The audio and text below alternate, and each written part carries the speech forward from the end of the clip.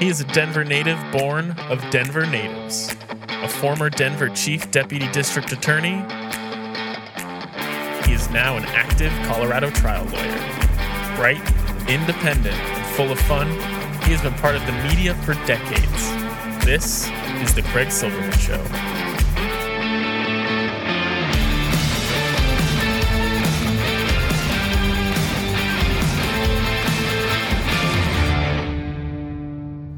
Oh, what a world, what a life, what a day. Saturday, November 27, 2021. Happy Thanksgiving Day weekend. Our Troubadour has the perfect song, I Give Thanks. This show dedicated to the embattled city of Aurora.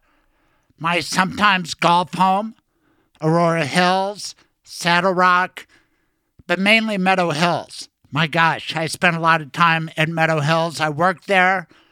I won a club championship there back in 1979. That was thrilling. And it was a thrill for a while to work in Aurora at a radio station named 710 KNUS. But then it became bad. With the arrival of Donald Trump, he revealed things that, to me, are ugly. Ugly about KNUS, ugly about talk radio, and we've got problems as a result. I still am concerned about Aurora. My God, the shootings, the mayhem, the tragedies they've endured. Mike Kaufman, who I know is mayor of Aurora, he won by about a couple hundred votes over Omar Montgomery, who still has a big political future in Aurora. He is head of the Aurora chapter of the NAACP, and he is my guest, and he's a wonderful interview. After that, I'm going to talk about 710 KNUS, the talk station where you can't talk about much. First of all, they have Peter Boyles running the place. And as a boss and as a talk show host, he's a guy who cannot have a true conversation. All he wants is people to parrot back and giggle back. And I was never that way, and I survived for a while in that environment. But then I wanted to go other places. And as I said on CNN and other places, they would not talk about impeachment. I thought Donald Trump revealed himself with the Ukrainian situation, needed to be gone, and I said so on my 3-hour radio show. But then I stopped getting invited on other shows. I wanted to debate the subject. I still do. Donald Trump should have been gone. Impeachment 1, then impeachment 2. And he should be 86th from the national political scene right now, but it's not happening, is it? Because he's buttressed by talk radio, Fox News, and it's ruining the country. Over there at KNUS and other aspects of Denver Trump radio, it's nonstop in the things that they avoid. Like this lawsuit filed against Salem Media, KNUS, and Randy Corcoran. Have you heard word one spoken about that on AM radio? Not just on KNUS. What about the other channels? This is the big story of our times, the big lie. January 6th that flowed from that, they can't talk about it. And I've got the proof. Lawsuit's been filed. Westward had a good headline. This could wreck that radio station. And they deserve it for giving that much airplay to Joe Altman, and Donald Trump glommed onto this bullshit conspiracy theory against Dominion out of Denver. And there's Denver Trump radio. They cannot say word one about Donald Trump or the big lie or January 6th. What kind of talk radio is that? It's bullshit talk radio. And I make the case right after you hear from Omar Montgomery and later our Troubadour with I Give Thanks. And oh, by the way, who's the guest in Craig's Lawyers Lounge? It's a special. It's me, my son Sam, who may be a lawyer someday. He introduces me, and then I do a legal analysis of what happened on KNUS, Denver Trump Radio, and why nobody in AM radio will talk about this lawsuit when it is so darn interesting. And I've got the proof. They've been ordered not to say anything. Thanks for joining me today. We will be right back with Omar Montgomery. It's hot in here. Did that toaster catch on fire? It wasn't that. You choked on that bite of burnt bagel. Why is everything all red? The heat is unbearable. Where am I? Excuse me, Your Dishonor. May I step in on behalf of my client? Mr. Silverman, proceed. Tell me one redeeming good thing your client did. He was a faithful listener to my radio show. Not good enough. He had decency and compassion for his family. He did end-of-life planning with Michael Bailey. The Michael Bailey? That is kind to your loved ones. That is smart and way too decent for this place. Your client can go. And what about me, Your Despicableness? Why should I? Michael Bailey is my lawyer, too. Go on then. Get out of here. Now, part of that was serious and part of that was fictional. But you will die someday, and if you don't make a legal plan, the government will make one for you. Call my lawyer, Michael Bailey. His rates are reasonable, and he can meet with you and your spouse wherever you want and on weekends and evenings. 720-394-6887 or online at mblawllc.com. Now back to the Craig Silverman Show. Hello? Omar Montgomery, thanks a lot for being on my podcast. Hey, thank you for the invitation. How you doing today? Good. Happy Thanksgiving Day's weekend. I hope you're having a good one. So far, so good. Good. Well, I sure appreciate you coming on. I want to talk about Aurora. It's been an important city in my life. I've never actually lived in Aurora, always lived within a couple of miles. I'm a Southeast Denver guy, George Washington High School. But I worked in Aurora at Meadow Hills Golf Club when it transitioned. Great golf course. Ain't that something? Yeah, we had our state high school championship at Aurora Hills. Not a good memory because I did not play well, but I have a lot of golf memories in Aurora. And then a chunk of my radio career was in Aurora, as you think about it. Parker 225, what I call Denver Trump radio now. It's unfortunate. Even as we speak, one of their biggest acolytes, Lauren Boebert, is in the news. We will get to her. We'll get to all sorts of current events, but you are an expert on Aurora, and I assume you're an expert on Omar Montgomery. Tell us about yourself. Well, first of all, I just want to say thank you for having me on the show. Truly appreciate you making time. Omar Montgomery. Omar Montgomery is originally from Los Angeles, California. I moved to Colorado in 2002. I've always been an educator. I taught in Long Beach Unified School District and taught at the University of Colorado, Denver, Metropolitan State University, as well as California State University of Long Beach.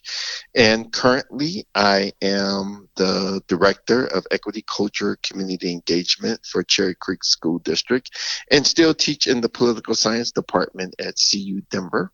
I have an amazing family. I have I have a beautiful partner. She's amazing, Regina Edmondson. And I have an amazing son, Evan Edmondson. And then I got what I call my adopted son crew, who I love them so dearly, Lawrence Henderson and Marlon Sango. And so, I have a very rich family. My mother, when I say rich, I'm talking about in spirit and love, definitely not in finances. But come on, I thought everybody in Southern California has big bank.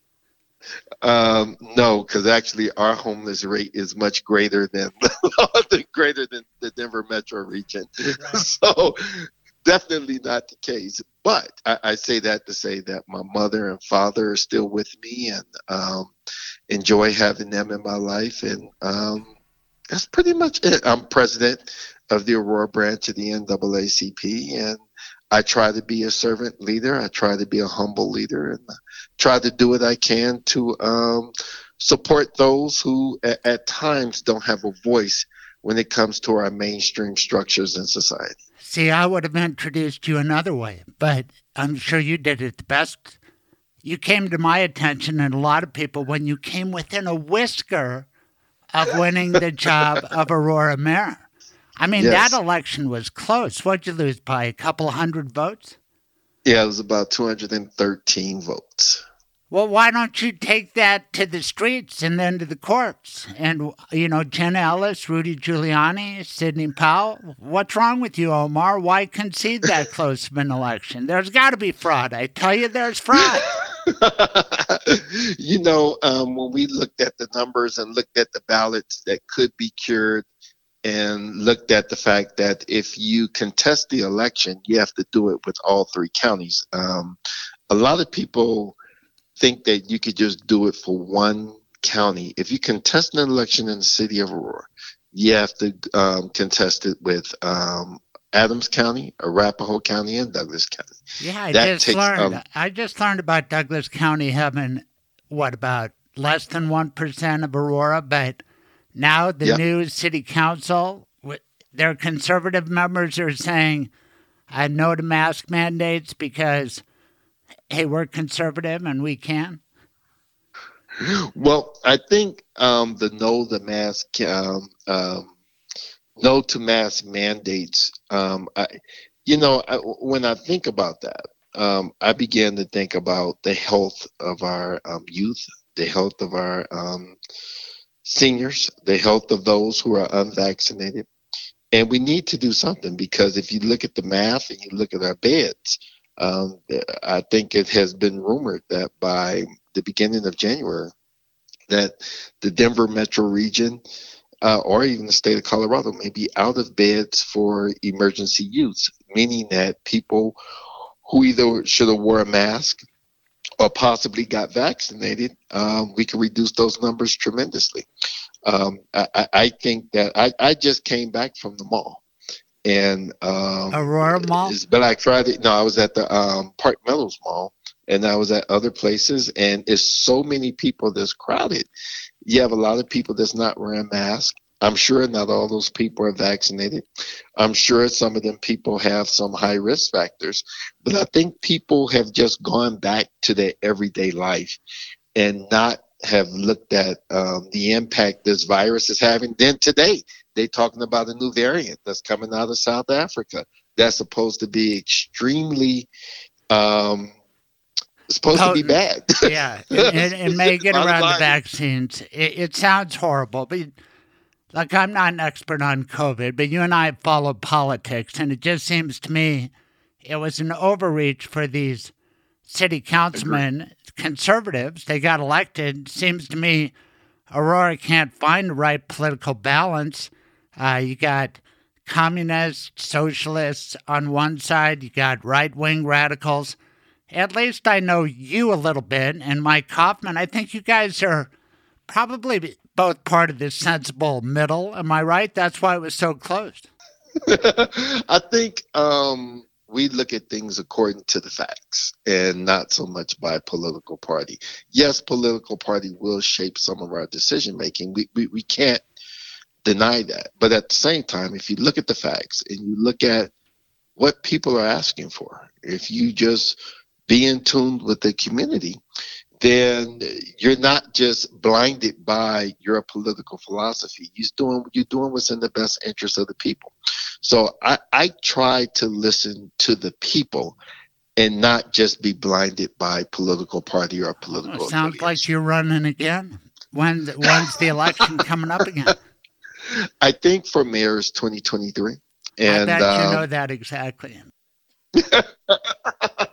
How do you get along with Mayor Kaufman? Mayor Kaufman and I have a good relationship. We talk from time to time about critical issues related to the city. We don't always fall on the same side of decision making, but he'll reach out. And every now and then I'll reach out to him and we'll brainstorm and go from there. And here's why I think you have a good chance. Aurora's not doing well. They're sort of like the Detroit Lions right now. It's sad. I like Aurora. It's my neighbor. But the violence there, the mayhem of late, Elijah McClain, wow, that trial's going to be something. And Aurora's just dogged by incidents of violence. What do you make of the mayhem in Aurora? Is it political? Is there political blame to go around, or what's going on here, Omar? I don't think there's political blame to go around, but I think we have to begin to look at what are the solutions. And if people are not willing to step up and have critical conversations about the solutions, regardless of political party, our city is going to continue to suffer. There's an organization we have, and I said this, people talk about a food desert. We have a youth center desert. We don't have places where our youth can go, be their authentic selves, and be safe.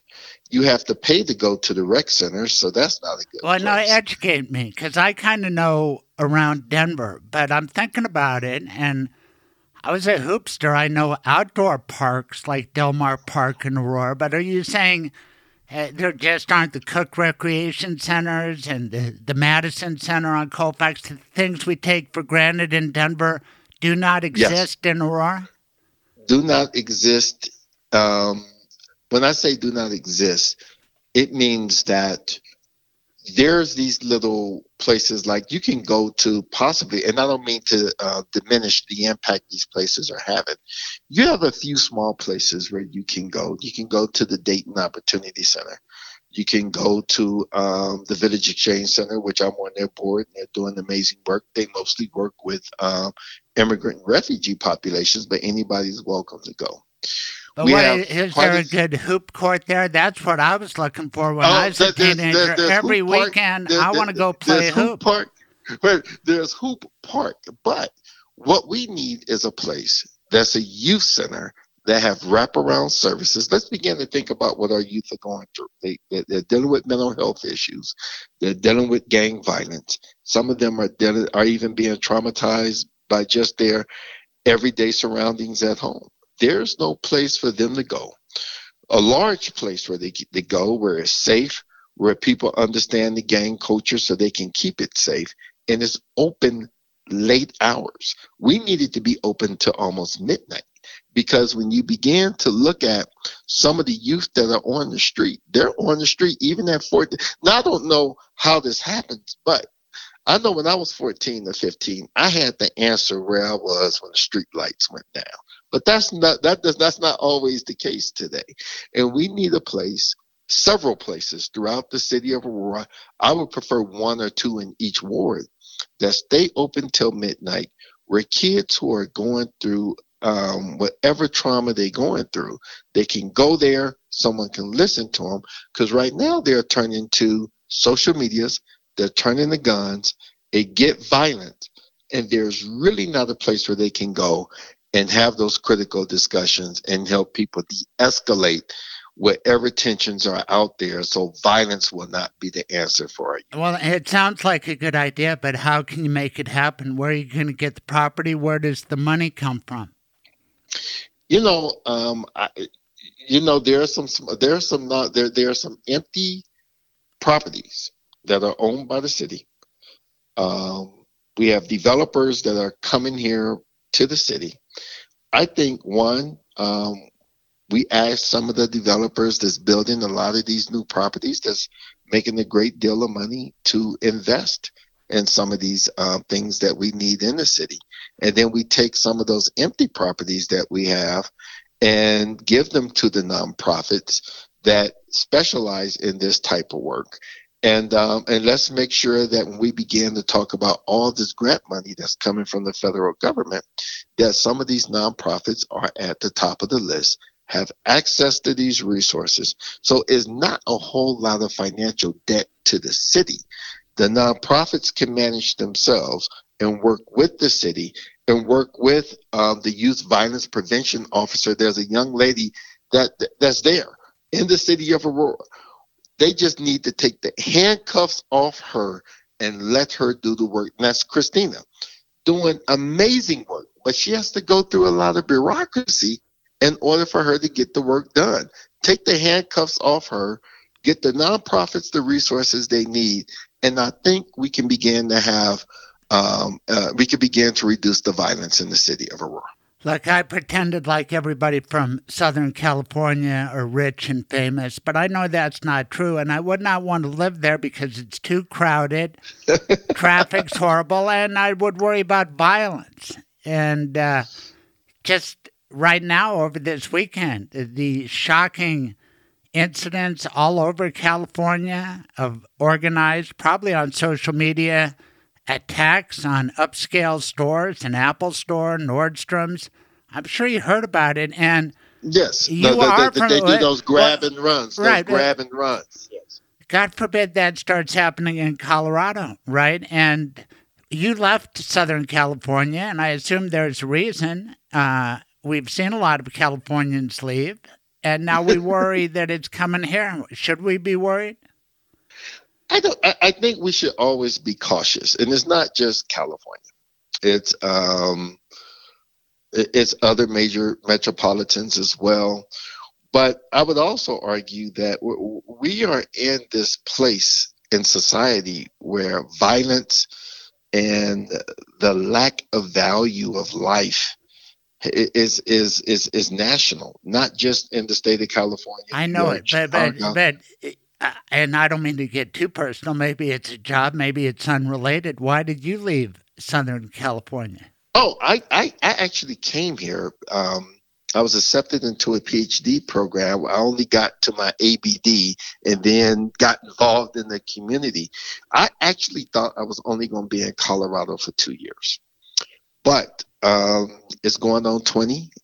What did you do? You looked at the Front Range. You saw how beautiful it was. It's Federico Pena's story. He was on last week, and he was going to California, stopped over at DU to visit his brother Alfredo, who was going to law school.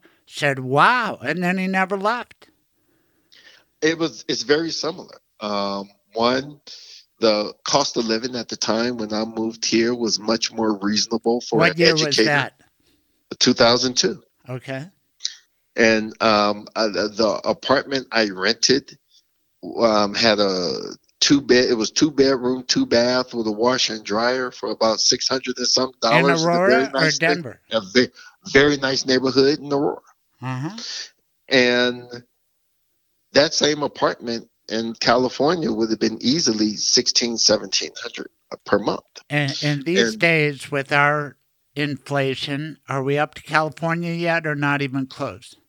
I think it's close to in different parts of Southern California. Southern California is still extremely expensive. You probably have an average rent of between $1,800 to $2,500, which is not that far off for Colorado, even for Aurora. When you begin to look at these new developments and you begin to look at just housing prices in general, rent, leasing, we're pricing a lot of people out of the market, which is why you're beginning to see an increase of what I call the working poor. And the working poor is people have this stereotype that our unhoused is not working. Actually, many of them were working, living out their cars, or living in situations that, you're making decent money, but for several different reasons, whether if it's credit, whether if it's you have a prior offense, or you just flat out can't afford it. But I want to use difficult to live. I want to use you as a case study. You got yourself an apartment. Did you feel safer when you moved to Colorado than you felt in Southern California, or about the same? I would say I felt safer in Colorado. Not because I stayed in violent communities. It was when I was growing up, the different areas I grew up in were violent. As I became an adult, violence wasn't so much I was worried about in California, but violence was still there. Here, when I moved here, the tension and the awareness, your awareness of your surroundings and things of this nature, I really didn't have to worry about. Several times I left my car door unlocked, wasn't worried about anybody breaking into my car, wasn't worried about nobody breaking into my apartment. I stay in the house now. Yes, I know that they have home invasions out here. I know that they have people that break into homes. Fortunately, I haven't been a victim. And maybe it's me just letting my guard down. But to be honest with you, even with the increase in violence, I still feel the city of Aurora is extremely safe, and the Denver metro region is still safe. Right, but boy, has Aurora had sensational crimes through the years, the Chuck E. Cheese massacre and then the Aurora Theater massacre. Just horrible events. And I'm thinking about Seth Rogen, who said, hey, get over your car being broken into. I've had it happen 15 times in the last, 10 years. I'm thinking, I don't want to live in a community like that. That's why I was drawn to prosecution and stuff. Plus, I'm worried about Aurora, and I'm worried about Metro Denver, and I'm worried about America, because for the first time in my life, people are talking about leaving America. And people have left Southern California because they don't want to put up with traffic and crime and this and that. And traffic. But what I'm saying is, once that starts happening, if good people leave Aurora or Denver or Southern California or America, God forbid, then you start losing some of your best and brightest, and it becomes a spiral toward a downward spiral like a toilet. And I don't want that to happen. I think we're at a critical point in America, in Aurora, and if I'm raising a high school kid and I see shootings at Hinckley, shootings at Central, unrelated, and then another shooting with a Greenwood officer shooting a 17-year-old in Aurora last night, what's going on? I don't have time to do a research project. Let's move to Estes Park or somewhere where we don't have to face this. I think that is the sentiment of a lot of people. I would still argue, even with the increase in crime, the increase in violence, I still consider Aurora to be safe. First of all, I want to thank Aurora PD for many of these crimes have been solved. Of course, they still have to go through the judicial system. I think that also Aurora has the infrastructure to reduce a lot of the violent crime. If you go back to what I said earlier, let's begin to get our youth centers in place. Let's make sure we have mental health services for adults, for our young adults, and for our youth. And let's begin to get those services in place as soon as possible. Let's get rid of the bureaucracy. Our youth violence director for the city of Aurora, Christina, let's take the handcuffs off her, and let's begin to provide the services that's needed to reduce crime. I would also say it's going to take some healing between our community and Aurora PD, because it's not all Aurora PD. Our community also, and I'm talking about all of the city of Aurora, we also have a responsibility in reducing crime as well. If you see something, report it so that we can get these people off the streets as soon as possible, and that our cities can be safe from those who are out there causing these crimes. Boy, Aurora PD, I've worked with them through the years. Another horrible crime. It actually happened in unincorporated Arapahoe County, but Aurora PD investigated it. The murder of Javad Marshall Fields and his fiancée Vivian Wolf, Rhonda Fields' son. Yes. I got called right away. I was there at police headquarters. The Fields were understandably furious. But you talk about solving a complicated case. Aurora PD did that. Gretchen Frohnapfel in particular, I don't know if she's still there. I've met wonderful people in Aurora PD through the years, but the turnover now, and if somebody is inclined to go into law enforcement, say it's your son. You have sons, yes. I do. Would you say, well, you have a chance to go to Denver Police Department, Estes Park Police Department, or Aurora Police Department? Why could you make the case for Aurora? The reason why I can make the case for Aurora is, in my personal opinion, I think with the consent decree, things are going to get a lot better. I think the things that the State Attorney General Phil Weiser and his investigative team outlined, as well as the other investigations that have been done on the city of Aurora, including the recommendations done by the Citizens Task Force that was put together. I think when you take all these recommendations, there's been a lot of common themes. The consent decree that the city council also just recently voted on this past city council meeting, meaning that I think we got some positive things to come when it comes to training. Can I push back a little? Doesn't that mean people are going to be looking over my shoulder if I work there? I don't want that. It's a tough enough job. I don't want the AG over my shoulder. You're going to have to pay me. You're going to have to pay me a lot more. Does Aurora pay on par, or do they have to pay more? I think that's part of the reasons why people are leaving. We're going to have to figure out how to equal the compensation of our neighboring public safety agencies, not just police, but also fire. Or you're going to get the worst of the crop. Well, I wouldn't say the worst. I would say that we. So why would somebody take less money to work in Aurora over Denver? I mean. Oh, I think Denver pays a lot more. Their retirement plans, from my understanding, is a little better. But you asked me to make the case. Not so much which one is better. So I would still argue that with the consent decree, and I know your argument is that you don't want the attorney general over your head. I look at it differently. I think some of the best training, some of the people being prepared with all the new training models that are out there is going to hit the city of Aurora, and I think we'll have better trained officers. I think they'll be better equipped and better prepared to deal with what is needed today to make our city safe. That's my personal opinion. All I can say is when Barack Obama and Eric Holder took over Ferguson with that kind of thing, I don't know that I wanted to move to Ferguson or have my kid join the department. But you did make a great case. You could be a lawyer, I'm telling you, except for the aggravation.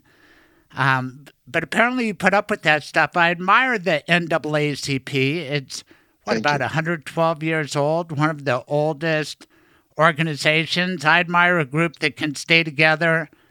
And they've been on the right side of history more times than not. I'm sure you could join a lot of different organizations. Why that one in particular? The Aurora branch of the NAACP has a national brand, and as a national organization, that means that voice goes a long way. Our founder, Dr. Barbara Shannon Bannister, she put a lot of work into keeping the Aurora branch going. We celebrated 30 years this year. We were actually founded in 1991. And within the 30 years, I think we've accomplished a lot. We have been, doing what we can to hold different agencies and different organizations accountable, but also not just on that piece, but how do we give people the resources they need so that they can begin to advocate for themselves? That's some of the partnerships we've had with the ACLU, the ADL, and believe it or not, Aurora PD. Our youth worked with Aurora PD to put out a little booklet about knowing your rights. So our youth were able to share that booklet for free with many of the youth in Aurora Public Schools and Cherry Creek Public Schools, so that they know their rights if they have to engage law enforcement officers, and also the appropriate way to engage so that it doesn't escalate. So I have been extremely happy with what the Aurora branch of the NAACP has been able to accomplish this year. Just to give you two other quick things we've done. We gave out grants, business grants, in a partnership with the Village Exchange Center and the Wynn Foundation. We gave out small business grants to struggling small businesses during COVID. Now we have changed it, and we're giving out small business grants to startups. Just this past holiday, tell me about this Wynn Foundation. Is that named after a guy named Wynn? You know what? You're asking me about the Wynn Foundation, and I don't know the full history. I was just curious. I mean, when you give out this money, is it through contributions that people give or dues that are paid? This money is given. The Wynn Foundation has been the backer through the Village Exchange Center. And we partner with the Village Exchange Center to identify the small businesses that need these resources. And the Hispanic Chamber has come on board. We've given out probably close to $100,000 in grant money over the past couple of years, and we'll probably give out another 30 to 40,000 by the end of this year. Well, God bless you for that. You brought up another venerable civil rights organization, one that I belong to, the Anti-Defamation League. Yes. And what kind of projects have you done with them? You know, really, one is we've had a Know Your Rights workshop that was done by people, some of the people that do that work with the ADL, and actually former council member Nicole Johnston brought the ADL and the NAACP together, where we did a video workshop on what to do when you're stopped. You know who I hold responsible and should get the credit for bringing blacks and Jews together more than ever before in modern times? You got to give the credit to Donald Trump, don't you? Because, you know, that crew he riled up in Charlottesville, that scared the crap out of us. And didn't those guys with the tiki torches remind you? I watched Django Unchained last night with my kids. And those morons with the Klan back in the day, and hating blacks and Jews and Catholics too. But blacks and Jews, we've been in it together for so long, experiencing hate by other majorities, and it's good that we're together now. To me, you know, you talk about politics, Mike Kaufman, I like you both. And I like Mike Kaufman because he's one of the few Republicans who stood up to Donald Trump. Not enough, but more than most, far more than most. And to me, politics comes down to this right now. Are you with Trump or are you against him? And I'm against him. And the guys who are with him are those assholes in Charlottesville. It's on my mind because that verdict just came down. Respond to what I'm saying. Blacks and Jews. I don't know if you interacted in Southern California, and there are some Jews in Aurora. I don't know if there are any shoals there. Most of them are nearby, but I got that off my chest. Talk to me about relationships between blacks and Jews. I can tell you about the relationships I have. Phil Weiser, him and I talk quite often, and we talk about how do we, keep our state safe, our city safe, and especially the Denver metropolitan region. We're always brainstorming on that. But more importantly, he invites my family to his house so that we can learn more about the Jewish culture. He goes to church with us and learn more about the African American culture, or learn about the African culture when we do projects with Papa Dia.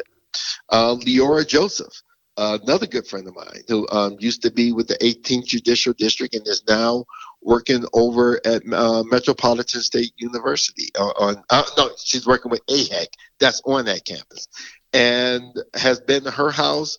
And we all figure out, one, how do we prove the relationship between African Americans and blacks? And two, how do we support each other in our endeavors when it comes to standing up for the voiceless and fighting against hate? So for me personally, I have been blessed to have these different people in our lives so that it's not just talk, it's actual relationships that's trying to figure out how to bridge this gap between both groups, and at the same time do what we can to fight against hate and keep our city safe. I don't know if you heard about GW back in the day, but there were a lot of Jews there. And then with forced busing, a lot of blacks came, and there were a lot of blacks, a lot of Jews, a lot of whites.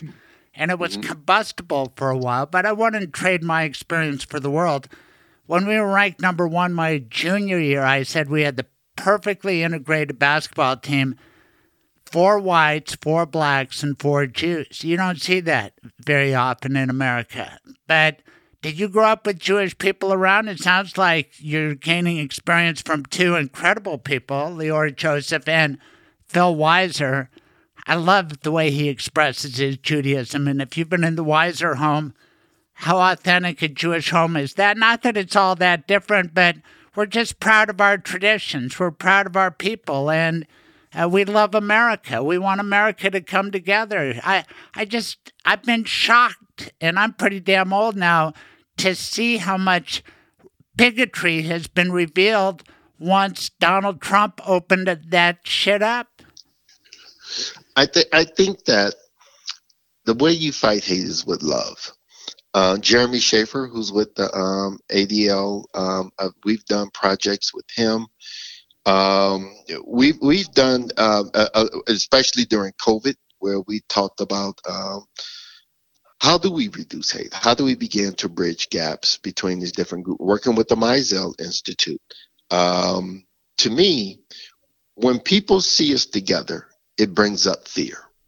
And the fact that I believe in the Denver metro region, there's a strong relationship. I believe there's a strong relationship between the African-American community, the African community, the Muslim community, and the Jewish community. Whenever you hear about an atrocity that has happened overseas between our Muslim brothers and sisters and our Jewish brothers and sisters, you see them come together and support each other.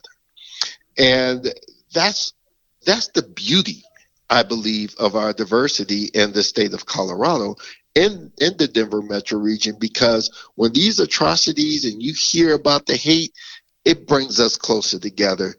We show love. And when we show that love, I believe it begins to diminish some of the hatred and bigotry that's dwelling around us. I love what we do here in the state of Colorado and how we bond together to fight against all these different people who are trying to carry tiki torches and talk about we hate Jews and we hate blacks. Well, guess what? We love each other, and we'll continue to fight against you and also hold you accountable when you do hate crimes. But not all the people in Colorado. Lauren Boebert's in the news. Did you see her lie against Ilhan Omar? And that's what I mean. If you would have talked to me several years ago, I would have said, Ilhan Omar, boy, I don't like her, this or that. But now that she's been slammed by Boebert, I'm on her side. And she got defamed, and Boebert semi-apologized to the Muslim community. But when she implies that Ilhan Omar is part of the jihad squad, and when cops came running, she looked at Omar and wanted to make sure she didn't have a backpack on, well, that tells everybody, well, Omar wants to kill us, therefore we get to kill her. It's kind of like the defense you saw with the McMichaels with Ahmaud Arbery and in the Rittenhouse case. Once you start talking about other people are trying to kill you, and if she has a backpack, you can shoot her because she's going to explode a device, that kind of bullshit leads to violence. I'm sorry. You know, you are a man of God and love, and I like that, and I get too worked up, but damn it, Boebert's from Colorado. What are we going to do about this? We're going to first have to vote, and I hope with the redistricting that we'll be able to get some people in who doesn't have those. I don't think it's possible. The redistricting won in their favor. The Democrats, bent over backwards to be fair, and look what it's gotten us. It's gotten us Lauren Boebert because she's an acolyte of Donald Trump, who's popular as hell in a huge part of our state geographically, the western part. It's shocking to me. I'm going to be extremely optimistic that she don't get real. That's my hope. Okay, that is my we'll write hope. that down. Because if this isn't a breaking point, come on now. I think that her values and the way that I think that she supports and promote some of the hate that's going on. If anybody want to talk about what's a real threat to America, let's go back to January 6th. When she tweeted it's 1776. What the hell do you think that meant, Merrick Garland? Where are you? Anyway, keep going. January 6th is the people who believe that the election was stolen, the people who believe that you attack our Capitol and beat the police officers that's protecting the Capitol, and you believe that's the true threat to America. That's the true threat to our society. Now, we can talk about some of the violence that's taking place in Aurora and this, that, the other. But let's not leave that right just yet, because those tiki torch guys in Charlottesville, yes. Didn't they look a lot like the people on January 6th storming the Capitol? I think it is a true image of the same people that attacked the Capitol on January 6th. I think that was the beginning. I think that was probably when the planning started.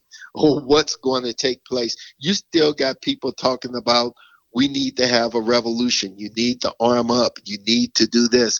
And these are the people who are espousing fear. And in that fear, you have people doing all sorts of crazy stuff that's producing hate, reproducing the hate I thought we were trying to eradicate.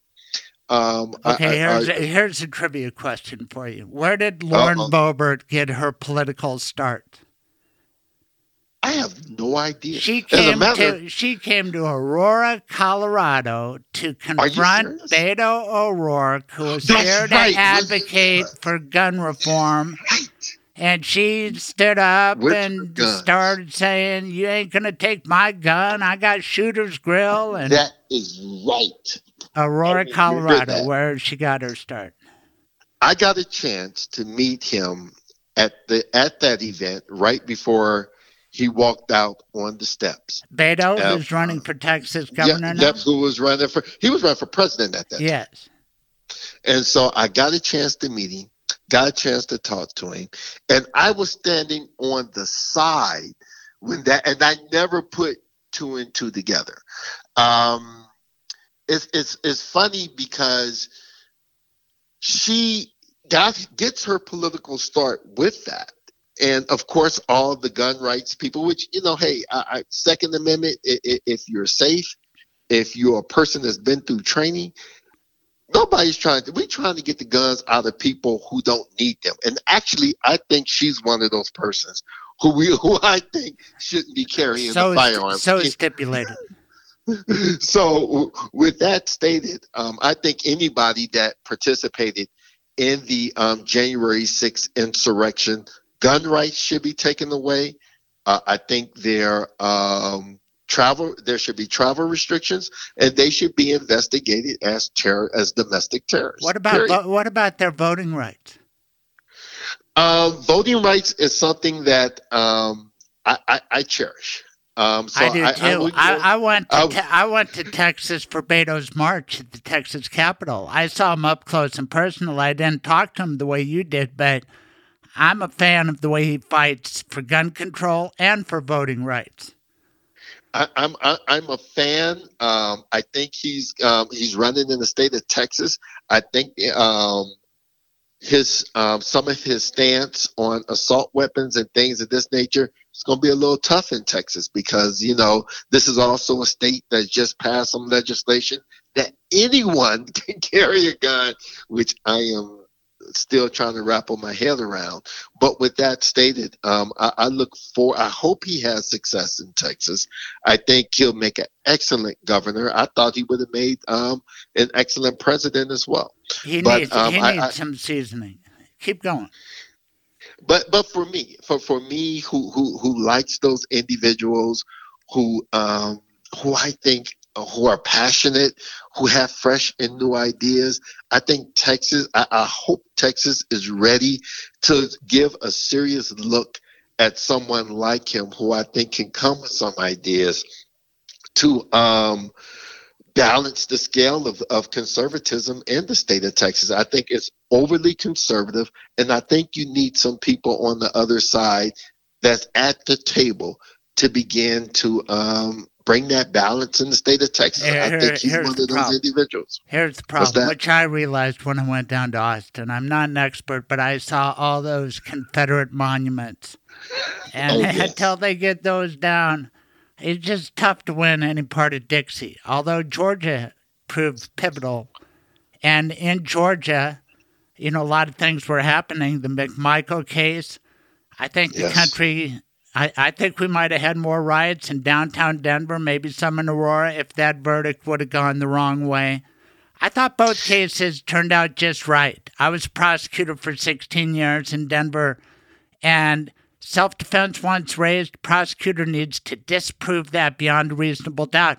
They did that down in Georgia because Arbery, he wasn't a threat. He was running away, and the guy shot him 3 times. Rittenhouse, he should have never brought a weapon, but once he did, people did attack him, and he was scared. And at least I'm not convinced beyond a reasonable doubt that he wasn't scared and in fear for his life. So I support these verdicts. What about you, Omar?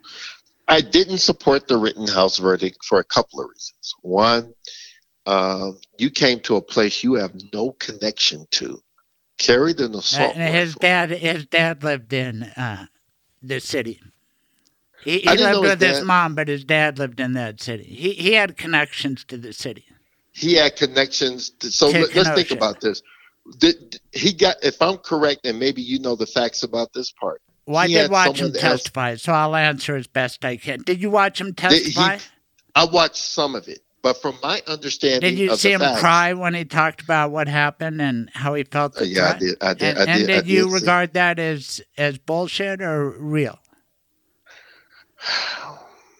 I don't know. I can't say what his true intentions are. I do know taking a life can have a tremendous impact on someone, but I will say his post-interviews didn't go with how he testified at that stance. His post-interviews showed me he had no remorse for the people that he murdered.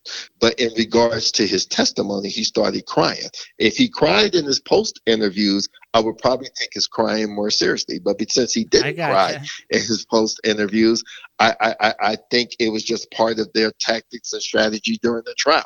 With that stated, he had someone older by his gun so that he didn't have to, because I think where he lived, the gun restrictions were a little different. He comes across the state, pick up the gun, and then go say you're going to no. All I saw intention of him harming someone when you come down there with an assault rifle, and I that was going to go bad regardless. Somebody's asked him to come along to guard a car lot, and it had been in the news that places where that the police couldn't respond everywhere, so. He made a terrible decision to go down there and participate in that. A 17-year-old with an assault rifle guarding something without a guard card, without any training. All that is a recipe for disaster. Right. But the question is, once he made that terrible decision to go down there with an AR-15 on his shoulder, which should not be lawful, but it is there. He didn't even get charged with that in the end. That should be. But what I'm saying, Omar, is once he made that bad decision to walk down the street with the AR-15, let's say it happened in Aurora. Okay, somebody comes out with an AR-15. They're walking down Havana during tense times over Elijah McClain, and can I just shoot him if he's walking down the street because he's threatening everybody? I mean, does he give up all right to self-defense once he makes that stupid move? I think, one, when the police officers saw him, they should have stopped him. They should have ID'd him, saw that he was 17, and said, hey, this is something that you don't need to be doing. I think they should have took his weapon, took him to a safe place, unloaded the weapon, and gave it back to him later on if he can legally own it, this, that, and the other.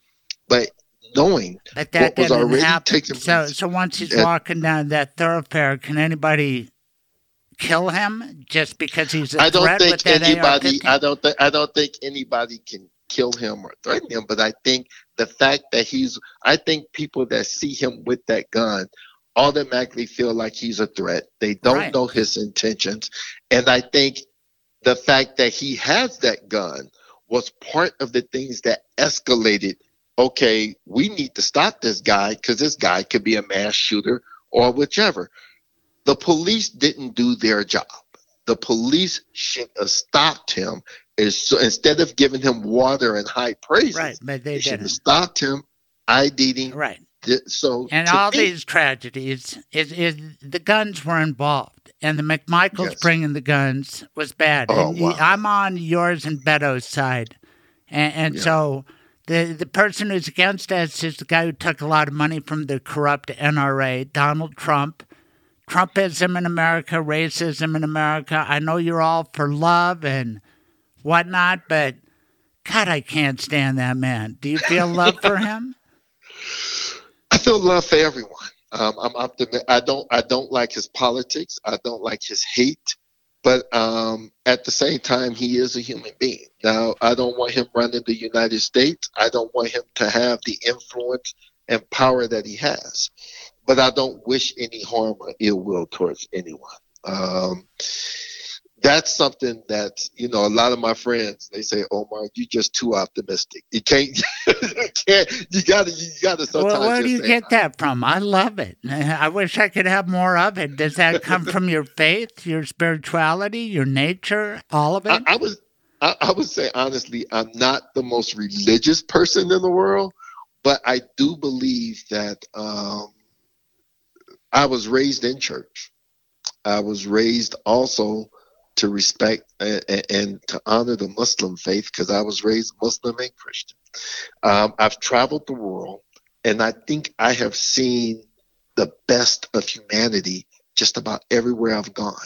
So I'm extremely optimistic that although we have a lot of things going on in our world and society that will make people question, hey, is life value? Do we love? Or to me, being optimistic, I truly believe that love can conquer all. Love can conquer hate. Love can conquer racism.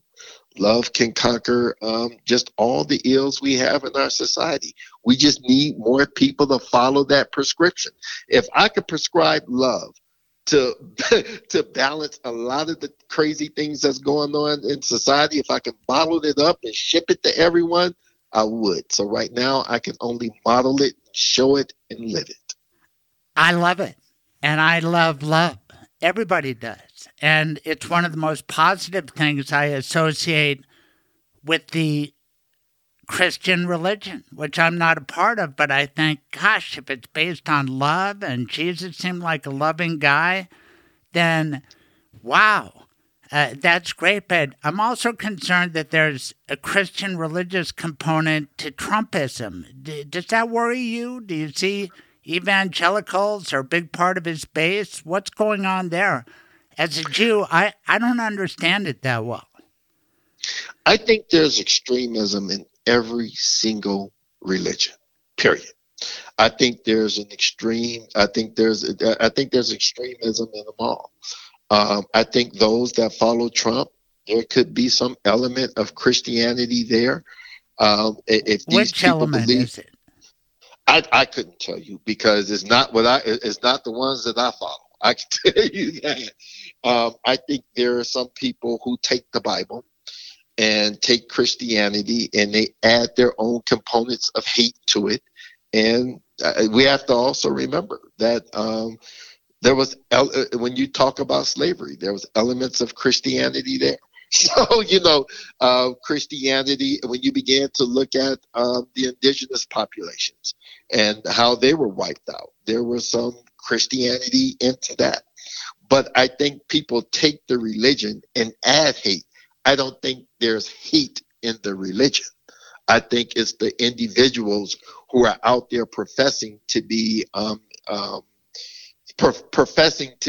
experts in the field that add their own component that says, hey, you hate these people because they're not a part of us and you could treat them any kind of way. From what I've learned in Christianity, the Muslim faith, and what I've even learned about Judaism, that the core component to accepting your brother and sister that's different from you is to love them, but not to treat them with harm. That's what I've been told. Maybe I've been told wrong. I don't know, but that's what I'm going to continue to follow because it makes me feel good. Yeah, the golden rule. It's part of all those religions. It's wonderful talking to you. I love your optimism. Is America going to be okay? Is Denver? Is Aurora? I'm optimistic that everything is going to be okay. I will say we have some uphill battles. I'm not going to sit up here and be blind to that. We have uphill battles to eradicate racism. We have uphill battles to eradicate hate. We have uphill battles to deal with the violence, whether locally or abroad. We have some uphill battles. But I also think we have a few things in our power. One, the power to vote. I think when you look at the numbers of people who are not voting, we got to get those people to the polls. We got to get them passionate about casting that vote and casting that vote to get rid of people who espouse hate. I don't want Bobbitt to get wherever her name. Yeah, Bobbitt, Lorena Bobbitt, Lauren Boebert. I never made that connection. I'm up here confusing one that committed a crime. No, but it's confusing because Lauren Bobbitt's husband left his schmeckle in a place that it got badly damaged, and Lauren Boebert's husband at a bowling alley, he had some exposure problems with underage. You can read about it. Anyway, I think it's more than Freudian that you confused Boebert with Bobbitt. I like it. Well, I would like for her to not get reelected because we have people who will go out there and vote and begin to look at the record and say, we don't want people in office who are going to champion things that are a threat to our American values and society. We have to get those people out of office, but we also have to give them something to vote for. Some people are not voting because they have given up. They said, hey, I don't see where my vote is making a difference, and we have to show them where it makes a difference. And then the other prescription is that we have to begin to show on social media and all over the place. We have to begin to market love like people market Nike, like people market DoorDash, like people market Amazon. We have to market love and show that we as a society is better together, locking arms to fight against all these different things. If we're able to show that, I think we can win. That's my personal opinion. I love that. Now, do you live in that new district, or you can run for the House? You can run for mayor again? I hear a candidate in you and a youthful spirit. You've got, if you lose just by a couple hundred votes, you got to go for something again, right? That's, I'll be honest with you. The number one thing that I've been thinking about is how do we keep this economic development center that provide excellent services for free to our community. If I can use my voice to make sure that we can keep this economic development center going in the city of Aurora, where people who are trying to open up a small business or trying to retool themselves for the workforce, if we can keep this up and going and provide a service to the city that is needed, I'm happy. We'll see what happens for my political future. I need to sit down with my team and figure out what the next steps. But right now, we're working on providing this much needed service for our small businesses and for our people that need jobs and, doing our part to help the city as much as possible. You answered my question. If I was doing this in court, I'd sit down, I'd drop the mic. Because if you've got a political team, that answers the question. Team Omar, is that what you guys call yourself? Team Omar. We don't call ourselves Team Omar. We just call ourselves we. We meaning it takes all of us and not just one person. Well, I like your enthusiasm for Aurora, Colorado, America. I like your concept of love. It's perfect on Thanksgiving Day weekend. I really appreciate the time. I'm thankful to meet you, and maybe we can meet at Meadow Hills. What do you say? I think we need to, but I think you're going to have to give me a few strokes. Oh, negotiating like already. I did work there. I know the course pretty well. Except the city of Aurora kind of screwed it up. We'll talk while we're playing. I'll show you the holes they messed up and the ones they left alone. But, Omar, I'm going to leave you alone to enjoy your leftovers. And thanks for speaking up on a special Aurora edition of my show. It's an important city, and I wish you and the city all the best. Thank you so much, and thank you for your time. Thank you for the invitation. I hope you enjoy the rest of this holiday weekend. Thank you. Bye-bye. Bye. Michael, of course, is a great sponsor of my show, but more than that, he's my lawyer, my end-of-life planning lawyer, and I've got 2 dogs. What about you? I have 2 dogs right now as well. And not only do you love your dogs at home with your kids and your wife, but you get involved with dog issues in your law practice. Tell everybody about that. So I will write pet trusts, which is you can earmark money to take care of your pets. A lot of people, they've got their dogs and they love their dogs. But then if somebody were to, if you were to pass away, who's going to take your dogs? Who would love your dogs as much as you do? I don't know that anybody would love your dogs as much as you do. But I grew up with dogs, and so if I were to pass away, then my parents or my siblings could take the dogs. So when you set up a pet trust, you can dictate who's going to get those dogs, and then who you can leave money to take care of the dogs as well. I like working with you, and I think you are ahead of your time. You have 15 different locations. How cool is that? It is nice to be able to go to all the different locations and, meet people where it's comfortable and more convenient for them. And nobody wants to drive from one part of Metro Denver to the other to meet with a lawyer. You will come to them. Yep, and I'll deal with traffic so you don't have to. Tell us how people can get in touch with you. My direct phone number is 720-394-6887, or they can go to my website, which is mobileestateplanning.com. And again, that's mobileestateplanning.com. And there's even a schedule, there's a book an appointment link on the website. All right, Michael Bailey, thank you. Father, welcome to Craig's Lawyers Lounge. You are the prominent attorney here to relax, tell war stories, and kick around current events. Thank you.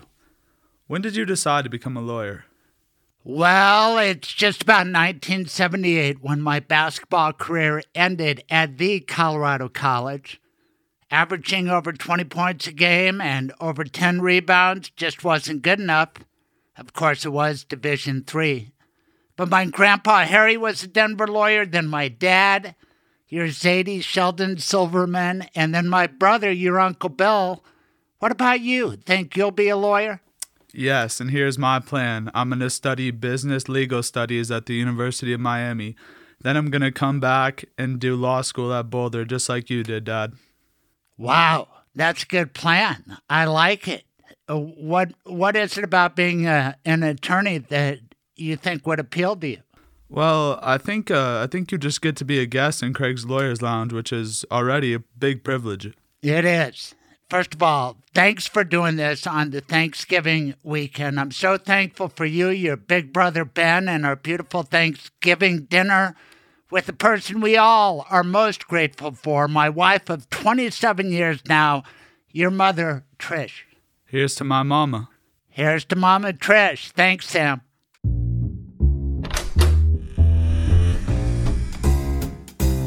Welcome to Craig's Lawyers Lounge.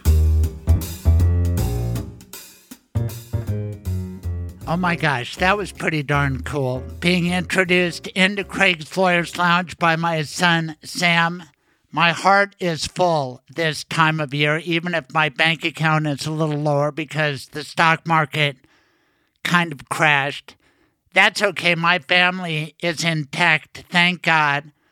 We have a lot of troubles in this world, but together with our foursome was just beautiful. My wife and I just celebrated our 27th anniversary, and I am thankful that, one, I'm not living in Aurora. No, I'm just kidding. But Aurora has problems right now.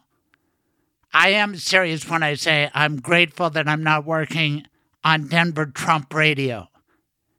KNUS has become an embarrassment. Peter Boyles, Steffan Tubbs, those guys, not good people.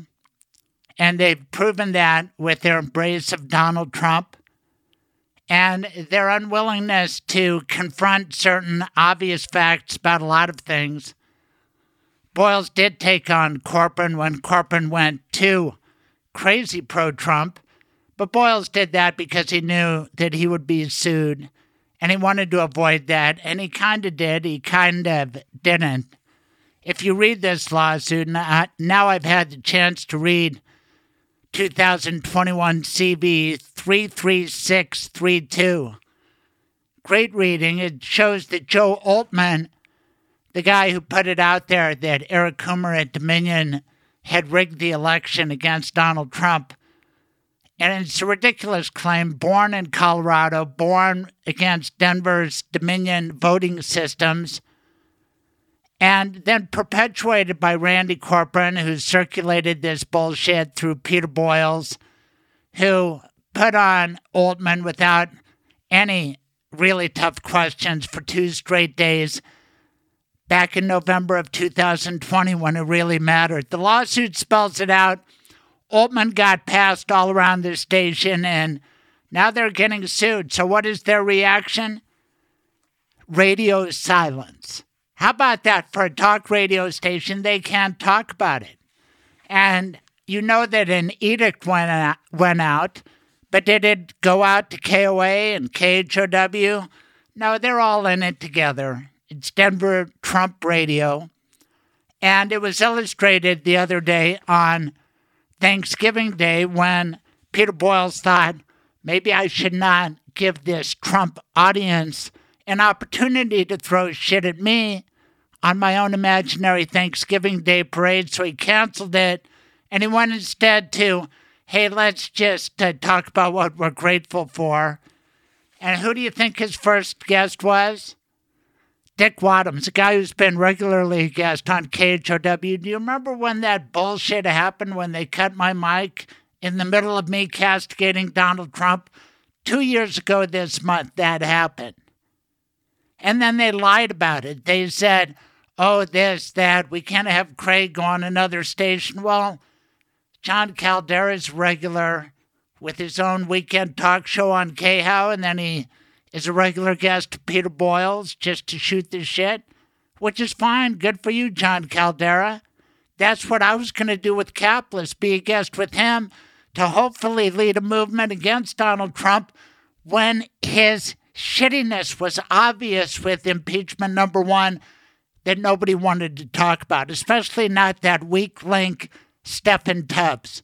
He could not debate me, so he stopped having me on. Plus, he had a neo-Nazi producer, and they were all Trump all the time. They would not talk that impeachment.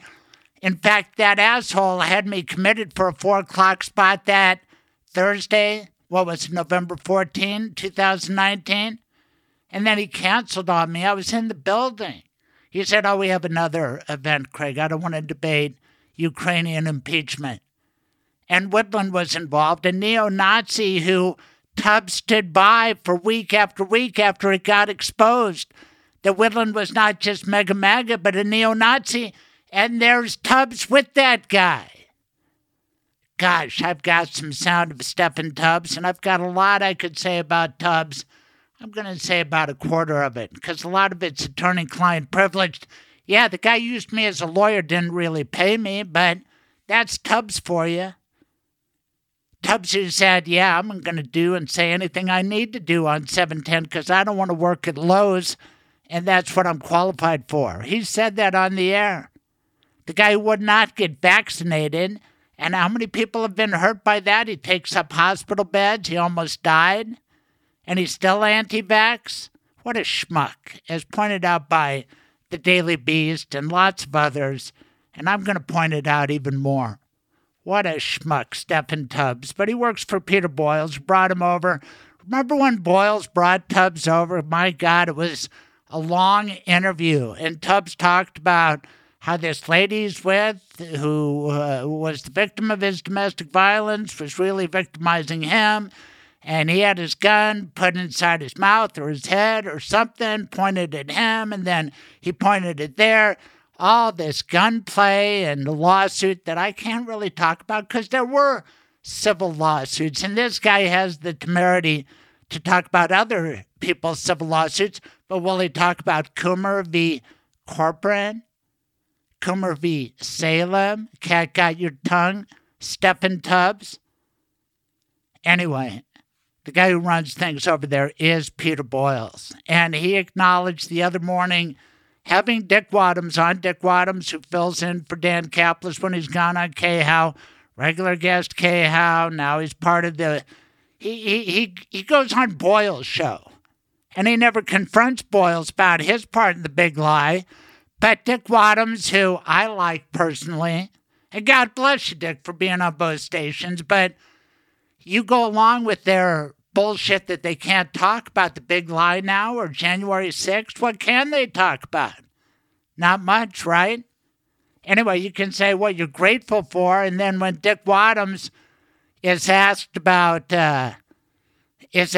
what he's grateful for, listen to this sound, the exchange between him and Peter Boyles, where at the end, Wadhams wants to take another shot at the corporate types of the world, the guys who promote the big lie, like Matt Dunn, Sunday Night, Backbone Radio. He's in the lawsuit, too. That whole station is, including Boyles, Tubbs, everybody in the soup, as they should be. They're ruining America.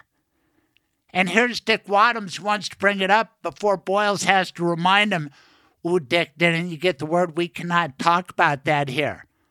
Then what kind of talk radio station are you? Give a listen to this. So here's one to tag on. What do we say no thanks to?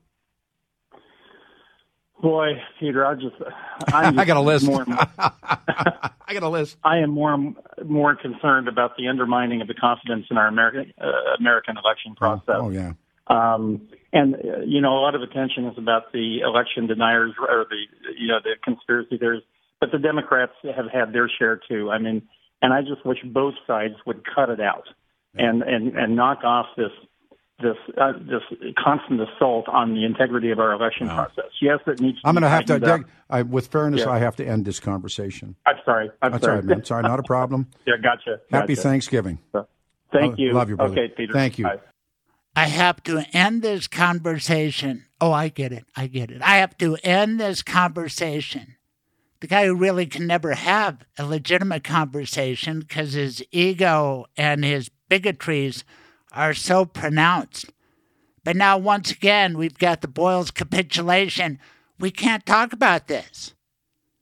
Then what can you talk about if you can't talk about Trump and the big lie and January 6th? Really weak over there. I'm so thankful I'm not there anymore. Boyles, who's really a disturbed guy. And if you want to hear one broadcast, listen to my Alan Berg broadcast, because I question Boyles' claim on the witness stand, no less, that he's a top talk radio guy in Denver. Now with Berg dead, and oh, by the way, I was Berg's best friend. He wants you to believe that. And go back and listen to the episode with Stephen Singular and myself. Berg was a radio guy. After he was a lawyer, he got disbarred. That's part of his life, very interesting life. But Boyles has had only one skill. I guess he was an all-star wrestler guy, and he talks about that all the time. And most of us liked all-star wrestling when we were 7 or 8 or maybe 11.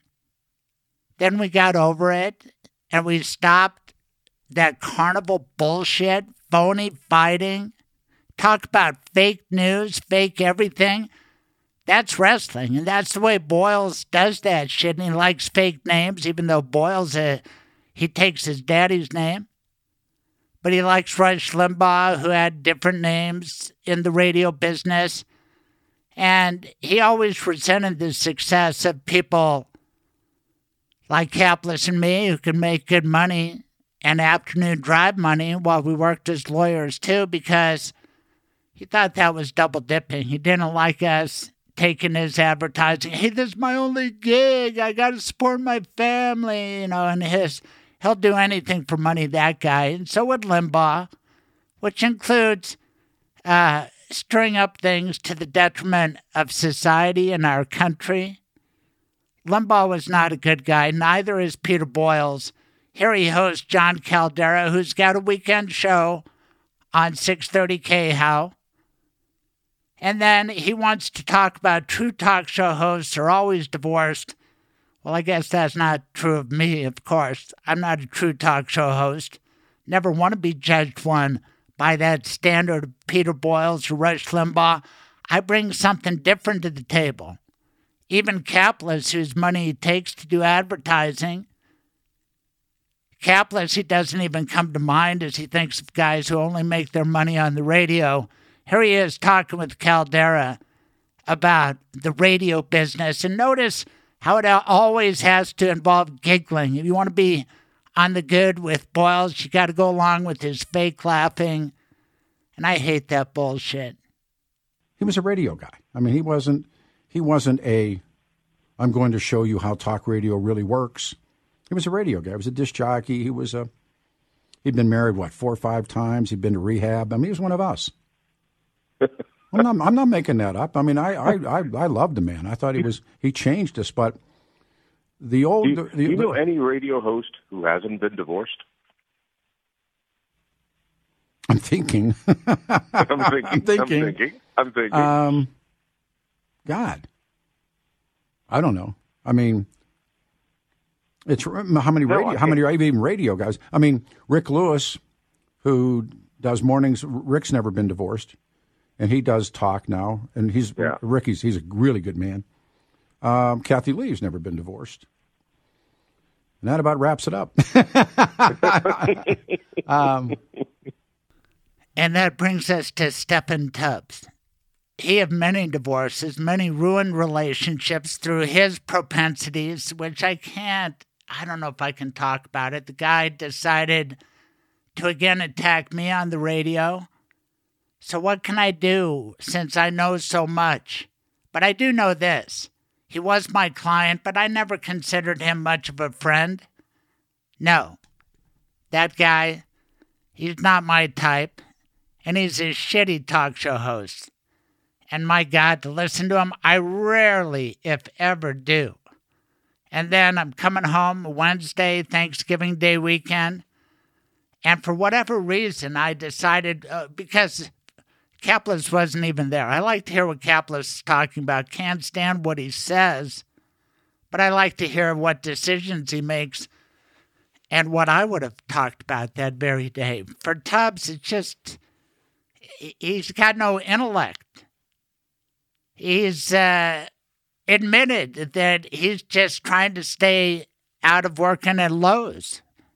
Because on an anti-vax mandate, he'd say, I'd comply because I need this job. And he does, but he sucks at it. He really does. When he got there, and I was working at KNUS, I know what it takes to be an afternoon drive. And all he's done is copy Boyles and gone for a hardcore white supremacist type audience. I can't stand that. I didn't know he was like that. I don't know him all that well, but I do know he takes after Tay Anderson. And those accusations against Anderson, my God, a mental midget could have figured out that the lady who said he had 64 different rape victims, she was wacko. And yet you all gave her credit, and Anderson's against you, and you're against Anderson, and now Steffan Tubbs is putting down Tay Anderson again, giving him a Turkey Award. This is right when I started listening, so a lot more may have been said, but I just happened to hear this shit on Wednesday night. Listen to Steffan Tubbs, who's been arrested so many times, so many court cases, and he wants to talk shit about Tay Anderson, who has talked about how this false accusation has led him to contemplate suicide.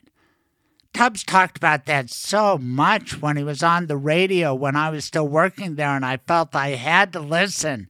It was like all depression radio. I know the guy's had a rough life with all those broken relationships I expect he broke, which would make you feel even worse, but the depression. I felt he was going to kill himself on the air. And then he has the balls to make fun of Tay Anderson, who gives out a suicide hotline number and maybe messed up a digit. I don't know. And then he has some I don't know this new producer, but I know how it works over there. Some guy who just is paid to pile on with Joe Biden bites, and he conglomerates it. This is the quality of the Steffan Tubbs show, and it's shitty. And here's a good illustration. Listen to this.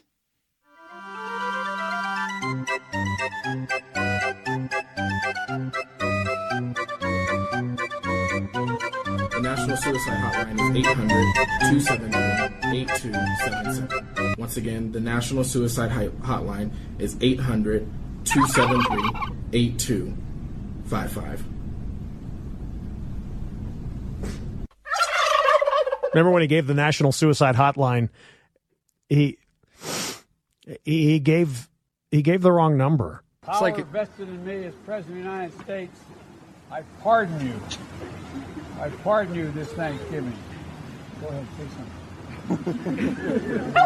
There you go. You know, Matt, I was thinking Tay Anderson deserves a Turkey Award in multiple different areas, including most frivolous lawsuit filed in 2021. $1 million.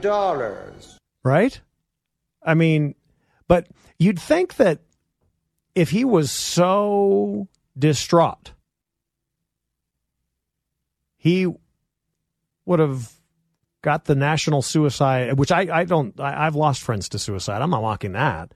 But you'd think that if this is like your cause now, I'm going to have it where I had suicidal dark thoughts and I don't wish that upon him. It's terrible. As despicable of a human being as he is, he's now got a kid, you know. And in the multitude of areas we could give Tay Anderson Turkey Awards, he gets one. Remember, for the first time maybe in human history, Tay Anderson became a father. He acted like he was the only one ever to become a father. If you're just joining us, a whole bunch of Turkey Awards given out so far. We've got a whole bunch to give. You can obviously weigh in. Wow, talk about a guy with father issues. I heard him talk about it when he took over for Dan Caplis, which really helped diminish this station. At least Caplis has some talk radio skills, or he did. And now Tubbs, the way he handles things, it's just pathetic. And it's led to diminution in that station, diminution in the Republican Party, everything.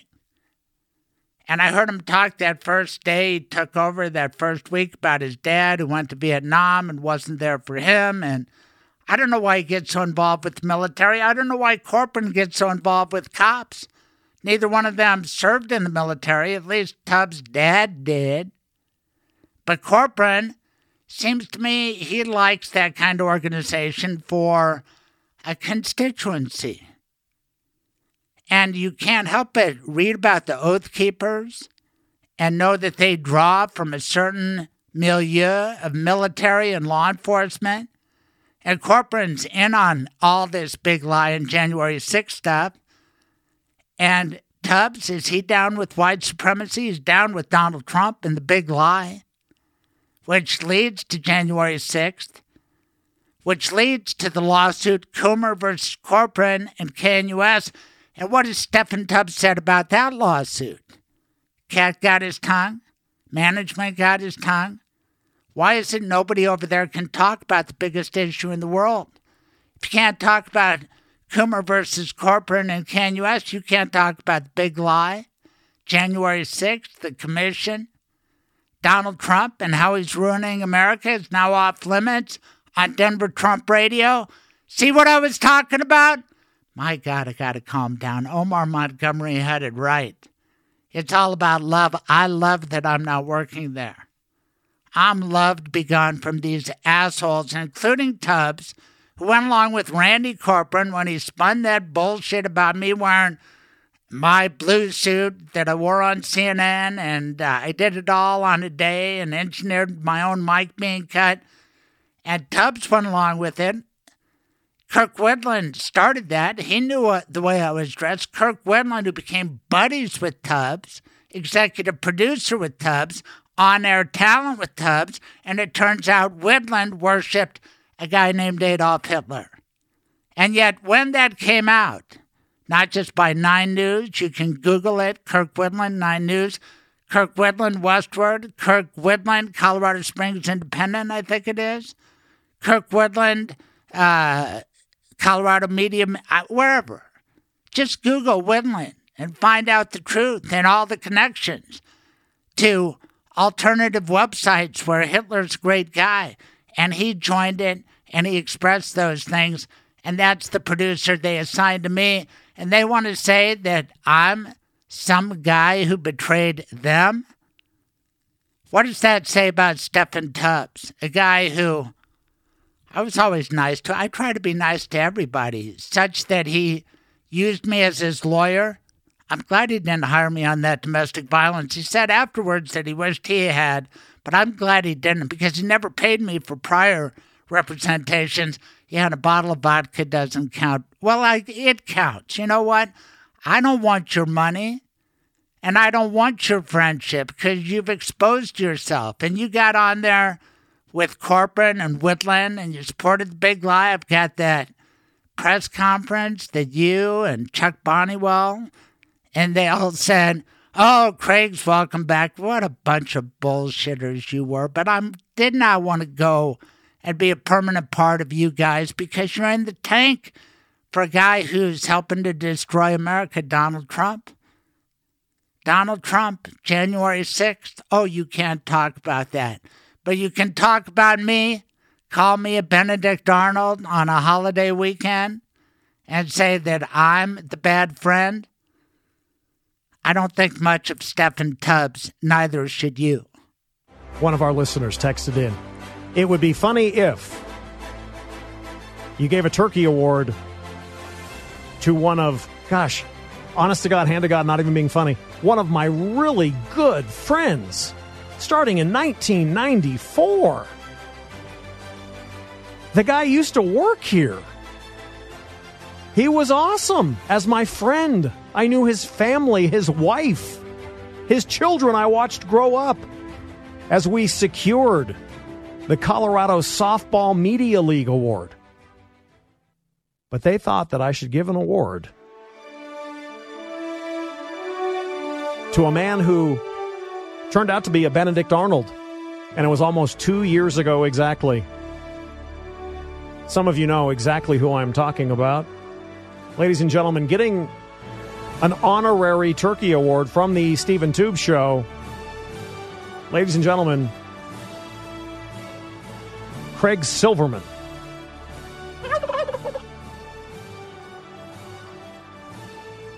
Please welcome to the podium the winner of the honorary Turkey Award awards today. Ladies and gentlemen, Craig Silverman. Woo!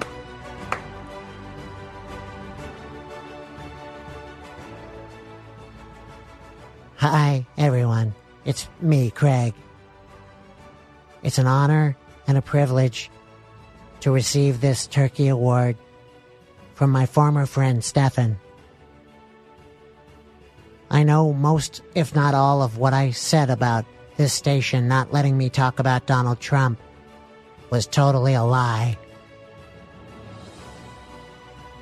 But nonetheless, I'll take this award and put it up next to my Softball Media Award as well. It's me, Craig, signing off because Blake is next with news. On I can't even say the call letters. That station I used to work for. 710 KNUS. I kind of like that. Just because it makes it easy for me to get some things off my chest. And I did. And now I'm feeling the love. I'm feeling the love for this podcast and the love for the fact that I don't have to be part of Denver Trump Radio. They've got nothing but worse. And if you think about it, and I do, when I got booted November 16, 2019, those guys met on the next day, the 17th, 3 o'clock, a meeting called by Peter Boyles. And it was Corcoran and Tubbs and Bonnewell, and they got together.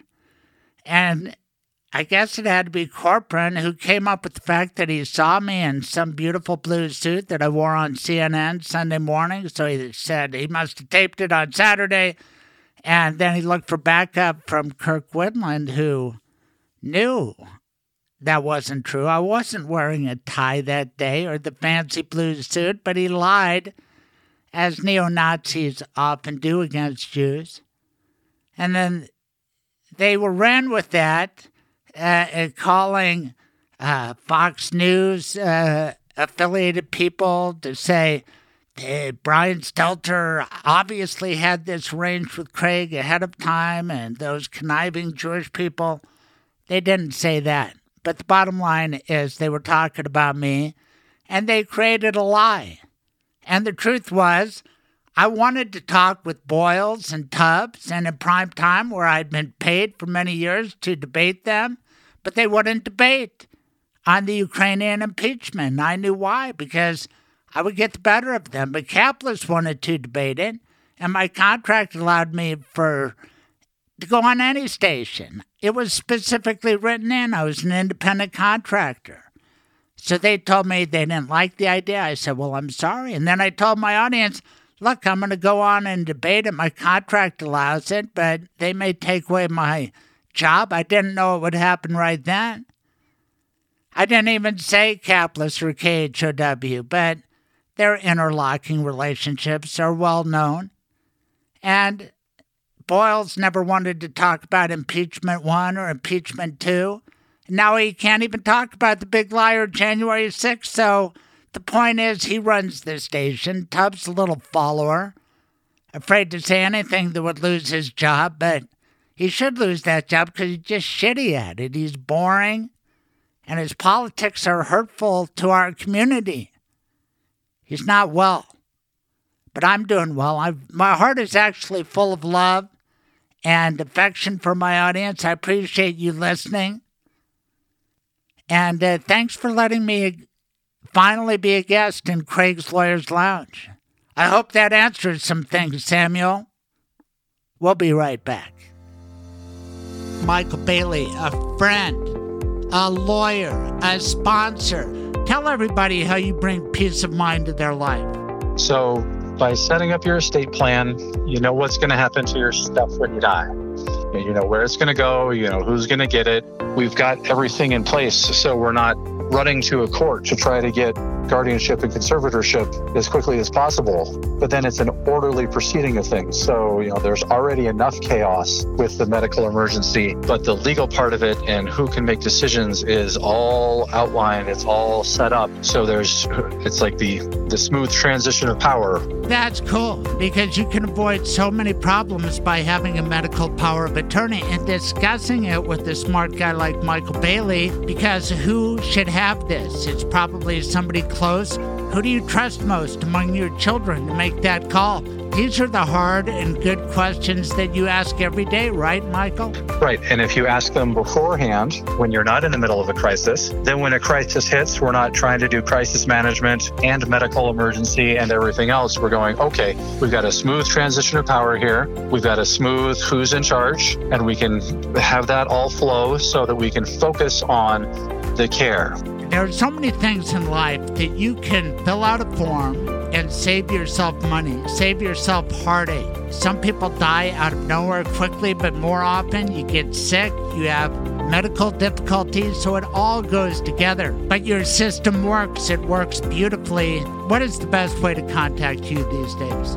Best way, you can give me a call. My phone number is 720-394-6887. And again, that's 720-394-6887. Or you can go online to michaelbaileylawllc.com. And there is an appointment page on my website that you can use. So either way is fine.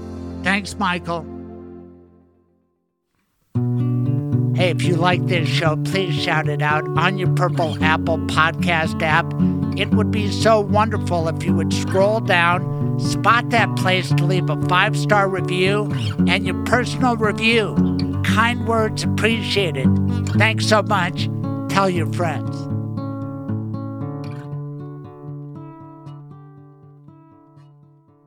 Troubadour, happy Thanksgiving weekend. How are you? I'm well, Craig, and happy Thanksgiving to you and your family. We did it again. We made apple pies. Mine were delicious. I've got one saved for this special meal, but it was so cool to have your family involved, my family involved, picking apples. And you know what my boys did? They launched into that apple pie. They're eating the apple pie. So, but how did you feel the apple pie came out this time?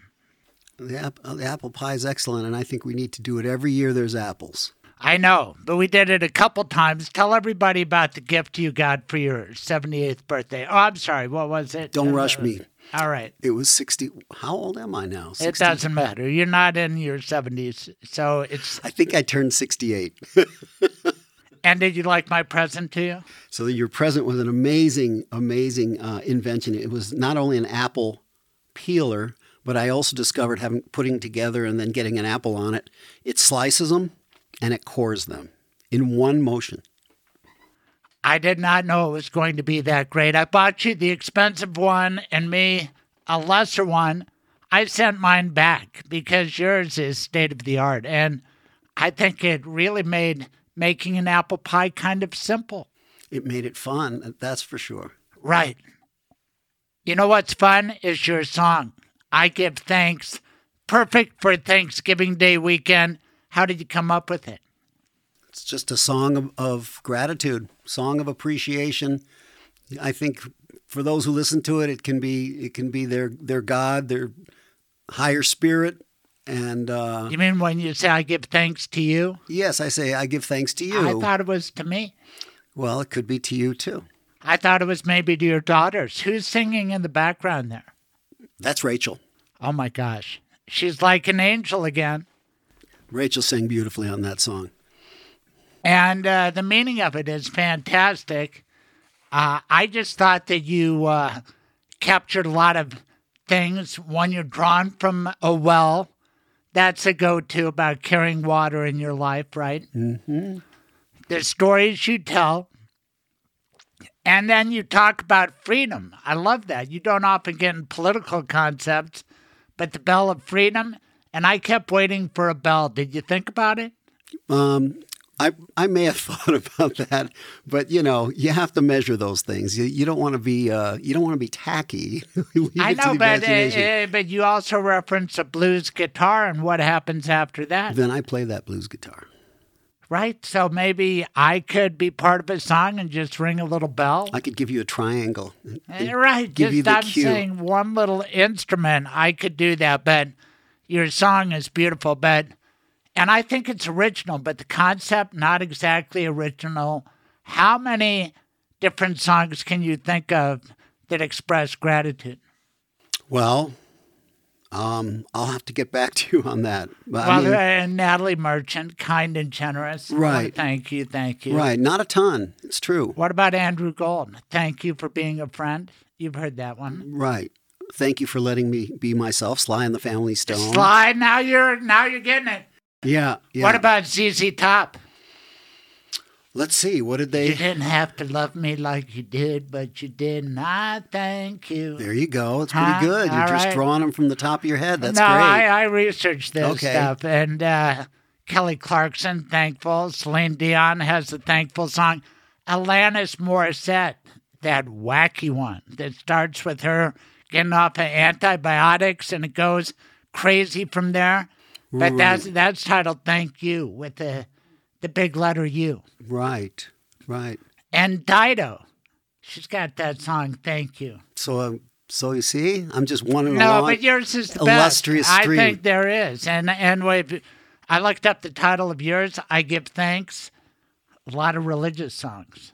But then you're telling me your song is religious? Well, it could be religious. Spiritual. I've never heard it sung in show. I think of it as there's always room for another good good tune and show. Yeah, give it a decade or two. I haven't heard reggae in Temple yet, but the time could come. No, but it's a beautiful song. Let's talk about our justice system. I think it worked. I think Rittenhouse, even though I don't like him, I can't stand that he was celebrated at Mar-a-Lago. But the guy should not have been found guilty because, as I told you last week, once he raises affirmative defense of self-defense, the prosecutor had to disprove that beyond a reasonable doubt. And they didn't say the Rittenhouse was innocent. They say not guilty beyond a reasonable doubt. And I can live with that, and America can. With the killing of Ahmaud Arbery, that guy should not have been shot dead, and a jury so found. And 11 whites, 1 black.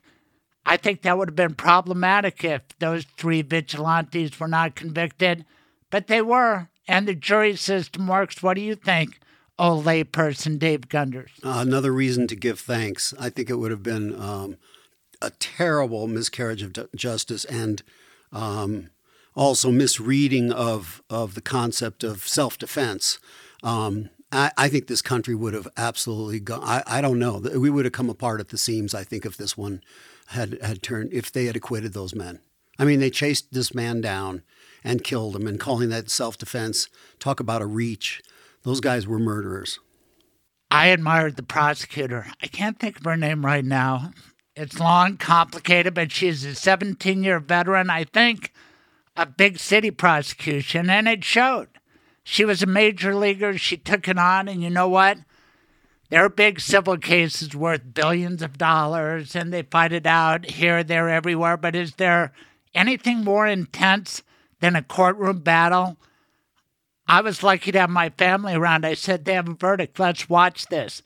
It's so much more than a Super Bowl, right? These 3 are going to prison for the rest of their life, and nobody knows what's going to happen. It's such a human process, and I do it for a living, and I still can't believe how dramatic it is.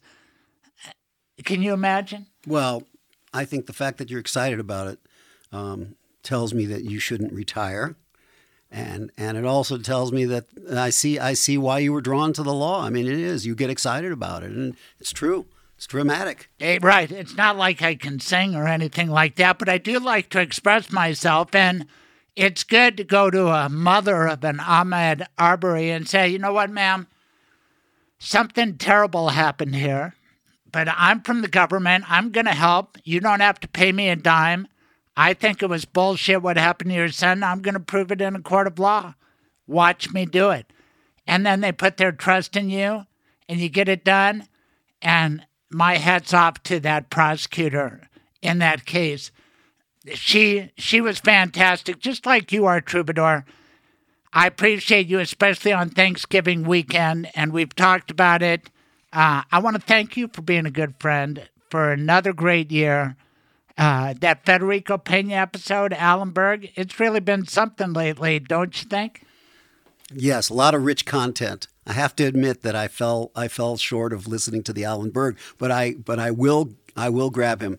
I am going to go on vacation with my wife tomorrow, and one of the things I want to do is listen to the Alan Berg. Oh, it is, and I'm going to bring more to that because people have come out of the woodwork to talk to me about Alan Berg, and I'll have exciting developments, perhaps to bring to you on these airwaves. But every week we have another song by our troubadour. We're back to an original composition.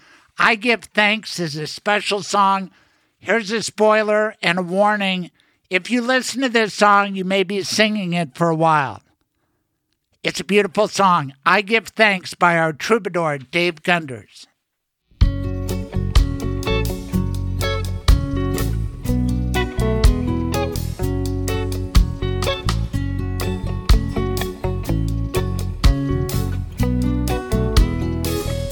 I'm bathed in light.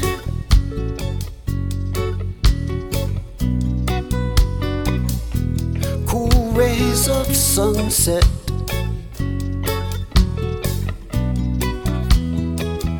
It fills my eyes.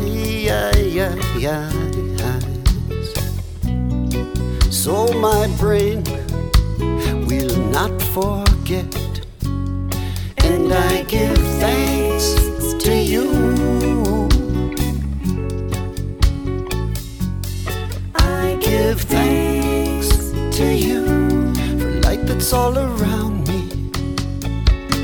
I hear the sound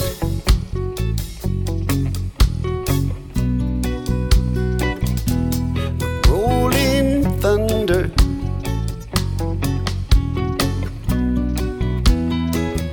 It's all around,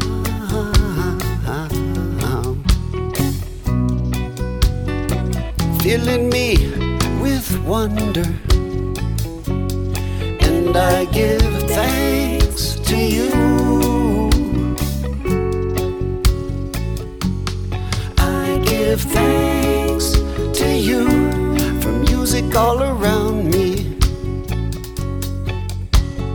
and I rise each day, do the things I want to, nothing in my way from doing what I choose. I give thanks to you.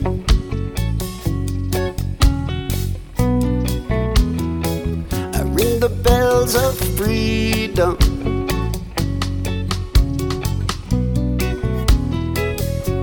and I give thanks to you. When I'm drawing from the well, I give thanks to you. For the stories I tell, I give thanks to you.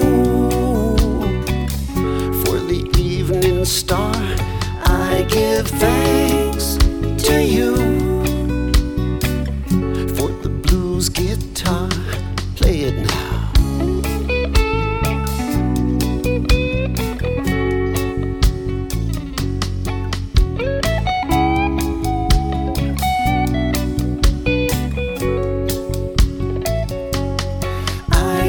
Thanks to you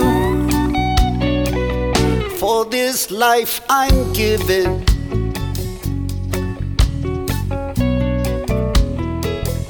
And the bells of freedom,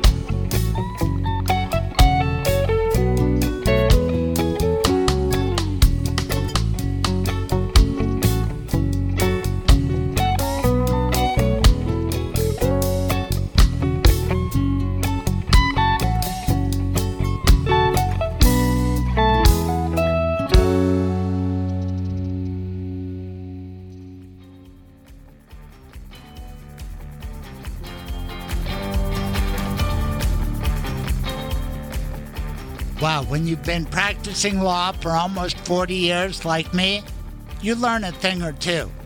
If you have a legal problem, give me a call, 303-861-2800. At Springer and Steinberg, we do all kinds of law. Call me, 303-861-2800. We will help solve your problem. Thank you.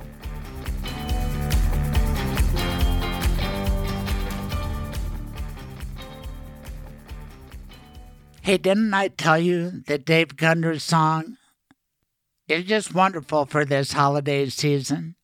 I give thanks to you.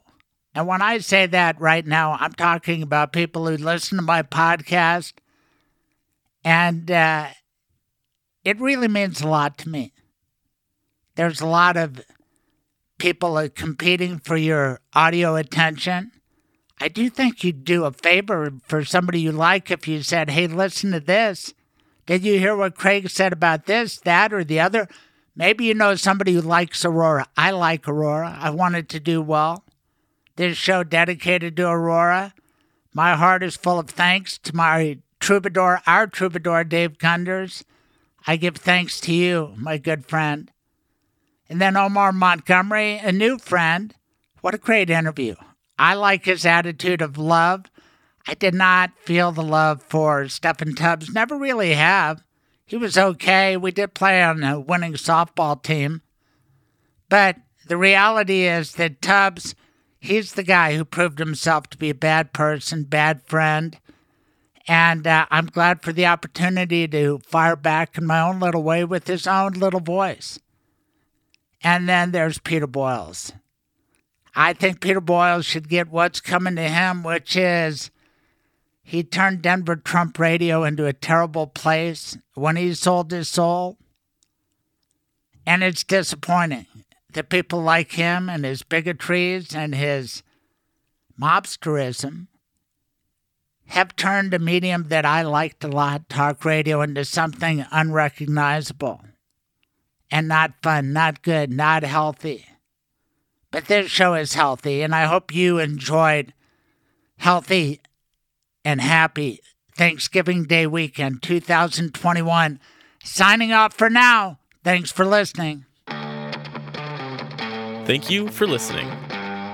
Tune in live every Saturday morning, 9 to noon, Mountain Time. Visit thecraigsilvermanshow.com for the podcast, blog, and more. Be sure to subscribe on all major podcasting platforms to be updated when new episodes are available. This has been The Craig Silverman Show.